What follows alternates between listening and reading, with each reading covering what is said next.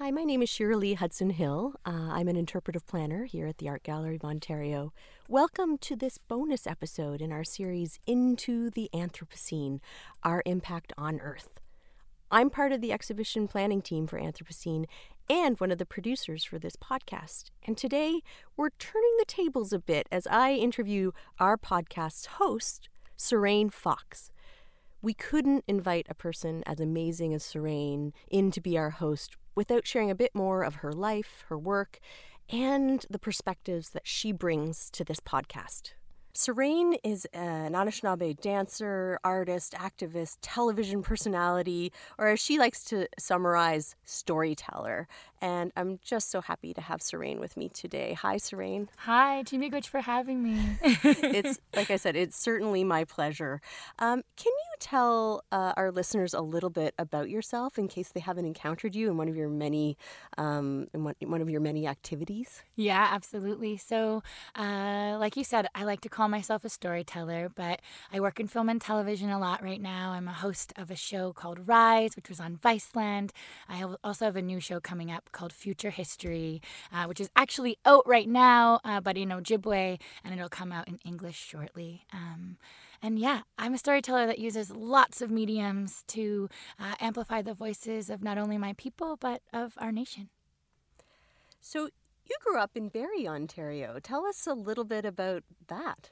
Yeah, when I was younger, I used to be so shy of saying I was from Barrie. I like to say I was like a big city girl. But no, I grew up on the water in Barrie, and I'm so proud of that now. My roots are in northern Ontario, but we moved out of the city so that my sisters and I could have a lot more access to a simple life. And I loved it. I really realize now that I need to be close to the water. I need to be close to the land. And I'm really grateful that I had that preparation before I ended up being mostly in the cities now. So let's talk about cities. You studied dance and film in New York, one of the world's most iconic cities. How did you make that transition from Barrie to New York? What did you find there? So I think I've always been obsessed with New York. When I was 15, I lost my dad, and my mom brought me to New York. We just up and went to New York as a way of sort of handling it together. And I think being there with her and seeing all the big lights and also grieving, it set something in stone. Like anything is possible. Like no matter what happens to you, there's magic in grief, and there's magic in having someone show you the possibilities. So I fell in love with New York when I was 15, and I said, I'm going to come here.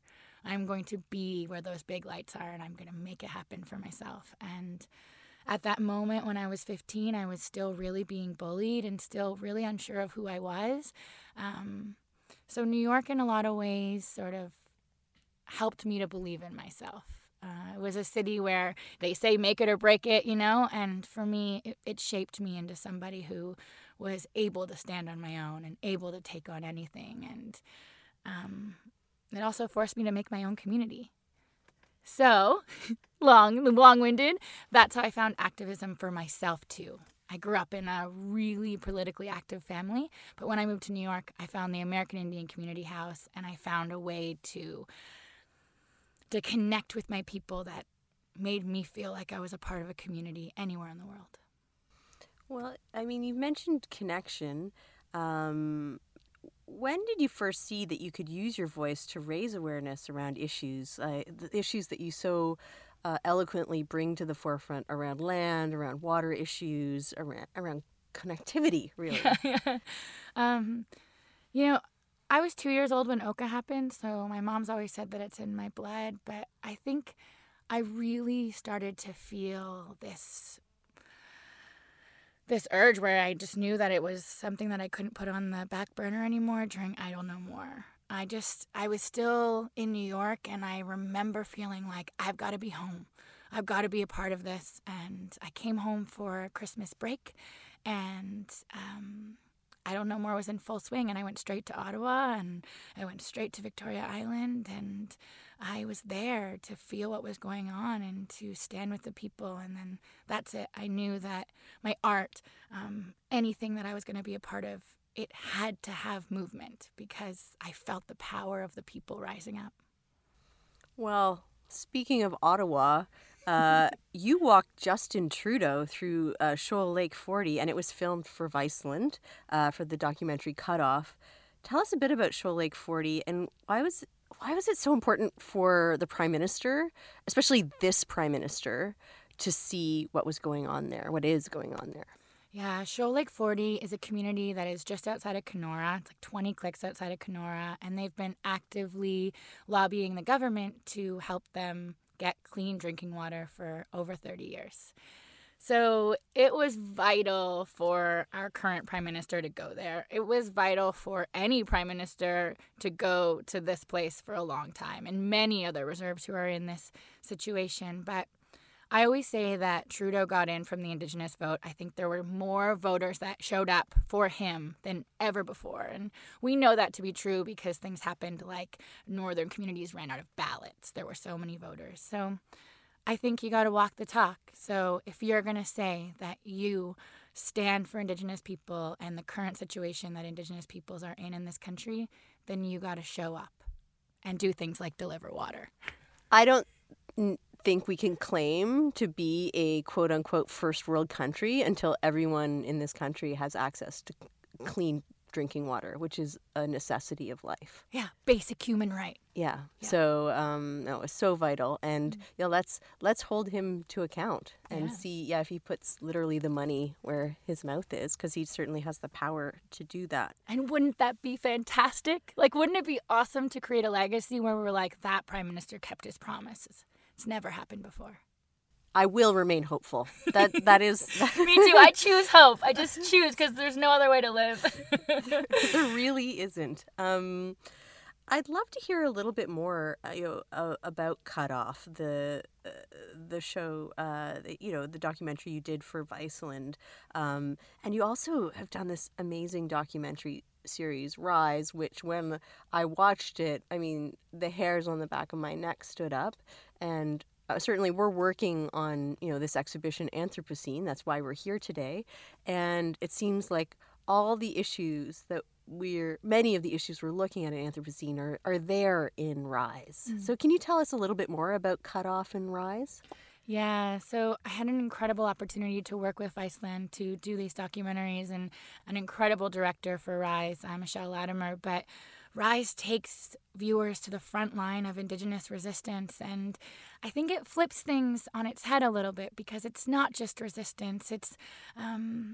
It's about what's going on within what I like to call Indian country that is reclaiming Indigenous knowledge and that is amplifying the voices of the people in a way that I think is more relevant than we've ever seen it before. And especially with social media, I've seen people be more aware of what's going on than I've ever seen, and that's really incredible. So the documentary really helps people to get involved and to know the truth about what's happened and what's going on and where we're going in the future. So, guys, if you haven't seen Cut Off and you haven't seen Rise, you need to get on the internet now and Google it and watch these important pieces because, like I said, these are the issues of our time, and it's just amazing to see you at work. It's just so moving. For Rise, you traveled the world and you spoke to so many people about the lives they're living, the everyday lives. Can you share with us just today any of the most memorable experiences that you had in your travels? Oh man, there were so many. Yeah, anytime I get asked that question, the first thing that comes to mind is this interview that I did with a young youth group. They were young women who helped to start the Standing Rock movement, the movement that we know happened from the Dakota Access Pipeline. And these young women, we were at a fire. We were actually about to roast marshmallows, and it seemed really chill. And I started doing a really low-key interview, and right off the bat, one of the young ladies said, we're afraid that we're going to get stolen. And I remember it just hit me, and I asked her, what do you mean? And she said that they're so close to the man camps that young women, young girls are just being stolen from their front yards and being put into sex trafficking. So I remember that moment so clearly because I realized that it is powerful to hear that story in any context, but to know that you can take that story and make sure that the whole world hears this young girl saying that there's power, and there's power in how honest she was. And that's it. Like, we're not fighting. You want to fight big industry? Sure, you can get into all the politics, but let's talk about life. And these young girls' life is at risk from big oil. It's hard for me. I think it's hard for anyone to hear that and think about North America in that way. Mm-hmm. But we have to think about it, and we need to hear those stories. Yeah. And I mean, with this podcast, we're hoping we want to talk about big issues, but we're also trying to bring in the perspectives of the people on the ground, and those everyday people who can share with us, what does the Anthropocene look like really out there in the world, and how is it impacting lives all over the planet in ways that we haven't imagined. And that's one just astoundingly horrifying example. Yeah, and I know that one's heavy, but there's also light in that, like this young girl had the opportunity to tell her story to the world. Probably a story that she's been screaming at the top of her lungs and no one has been listening. And there are countless stories like that, and I think it's important when we hear really heavy things like that to remember that sometimes you need that darkness to see the light, and there's so much light too. Okay, I just need a minute. When we're talking about the economy and oil wealth, local people and often Indigenous people are completely left out of the conversation, and certainly the national conversation. What is one thing that our listeners, you've mentioned Standing Rock. We've got our own issues here with Trans Mountain happening right here in Canada. Government paid for by our supposedly green government, federal government. What is the one thing listeners should know about pipeline protests, related to Dakota, but also, here in Canada? Yeah, I think it's really simple for me. You cannot take away the destruction of the land from the destruction of our bodies and of us as Indigenous people, and I think all people. But from my own perspective, I know that I am the land. I'm not just living on the land. I am the land. And we know that in science to be true, we are stardust. Every part of the physical space we live in exists inside us. And so if we're not willing to protect the land, what we're saying is we're not willing to protect ourselves. It's just simple to me. As I've been working on Anthropocene, I thought I knew things about climate change and the impact we as humans are having on the planet, but I had no idea. And it's the air we breathe. It is our homes. It's the land we stand on. It's the land that gives us our food. And so, this is our biosphere. This is what's giving us life. And if we are destroying it, then we are destroying us at the same time. It makes sense. I mean, obviously, Indigenous people have known this for time immemorial. Yeah. And the rest of us are just starting to wake up to this, and probably not soon enough, which is kind of the kicker. Just to give a little bit of credit to settlers, too, I always go back to this idea that I grew up with an origin story, like about how I was connected to this place where we are right now. And I know that settlers have an origin story too. And I think that one of the things that's happened when we talk about how much colonization has happened is that settlers aren't going back to their original origin stories too. And I've never heard them, but I'm sure they're beautiful, and I'm sure they also tie you to the land. I need to do some research. That's for sure. We're so excited to have you as the host of our Anthropocene podcast. What is it too straightforward to ask Why did you say yes? No. What about the Anthropocene and this exhibition interests you? And why are you joining us on this journey? Oh man, so many reasons. I like it. No. I was also raised, my mom is a visual artist as well, and I was raised in the art scene. And I think, to be quite frank with you, I understand the power of the arts to overcome all barriers and to really start conversations that I think people are, quite frankly, uncomfortable to have. So I'm interested in anything that removes those barriers and cuts straight to the heart of things and says, let's talk truth. And I think that's what this podcast will be. A lot of truth speaking and a lot of curiosity. And selfishly, I'm really excited to interview some of our guests. I feel so honored and blessed and grateful. And so I'm into it. We're so happy to have you. And is there anything in particular that you're hoping to learn out of this experience as the host? Because I know that's the exciting thing for me working on these exhibitions here at the AGO is I'm constantly learning. So, what do you want to learn on this podcast?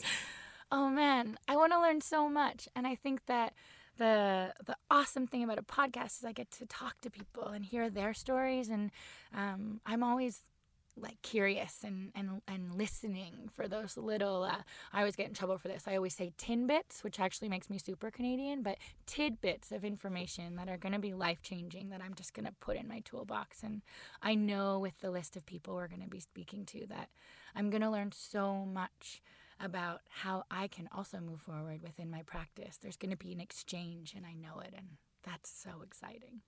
Okay, big question here, but it's one that may be pacing around people's heads.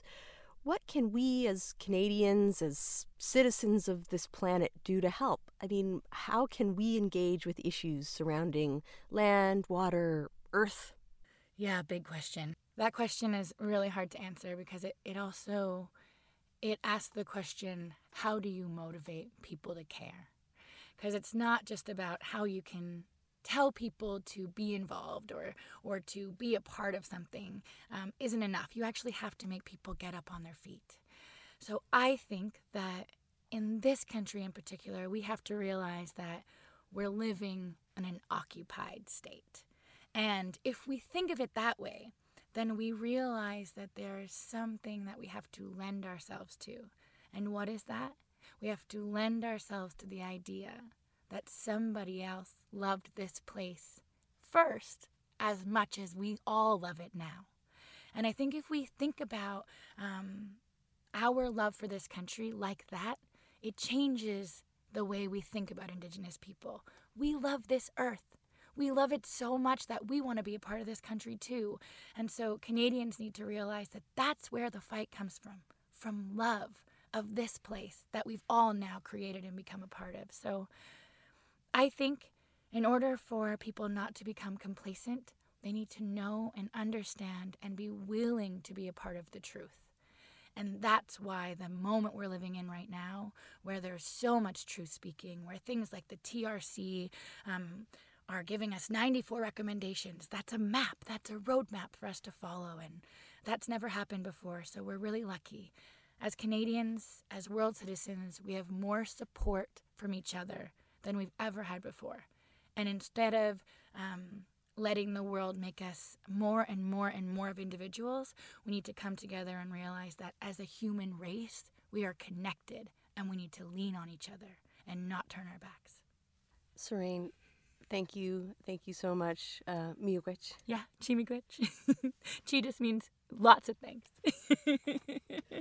If you listen to this episode and you don't want to listen to the rest of the podcast, fair play to you. But I am so excited for you to hear everything, our listeners, to hear everything that we have in store in this series. So I hope you'll continue listening and hearing Sareen's wonderful voice. So thank you for joining us on the other side of the mic today. Awesome. Thank you so much. Chi-miigwech. That brings us to the end of this special bonus episode of Into the Anthropocene. I'm podcast producer Shirley Hudson-Hill, and I've been speaking with our host, Sarain Fox. We hope you'll join us for the rest of our series. Into the Anthropocene, Our Impact on Earth was produced by the Art Gallery of Ontario in Toronto to go along with the exhibition Anthropocene, featuring the works of Edward Burtynsky, Jennifer Beichwal, and Nicolas Depensier. The exhibition is on at the Art Gallery of Ontario and the National Gallery of Canada from the end of September 2018 until early 2019. For more information, visit our website, www.ago.ca.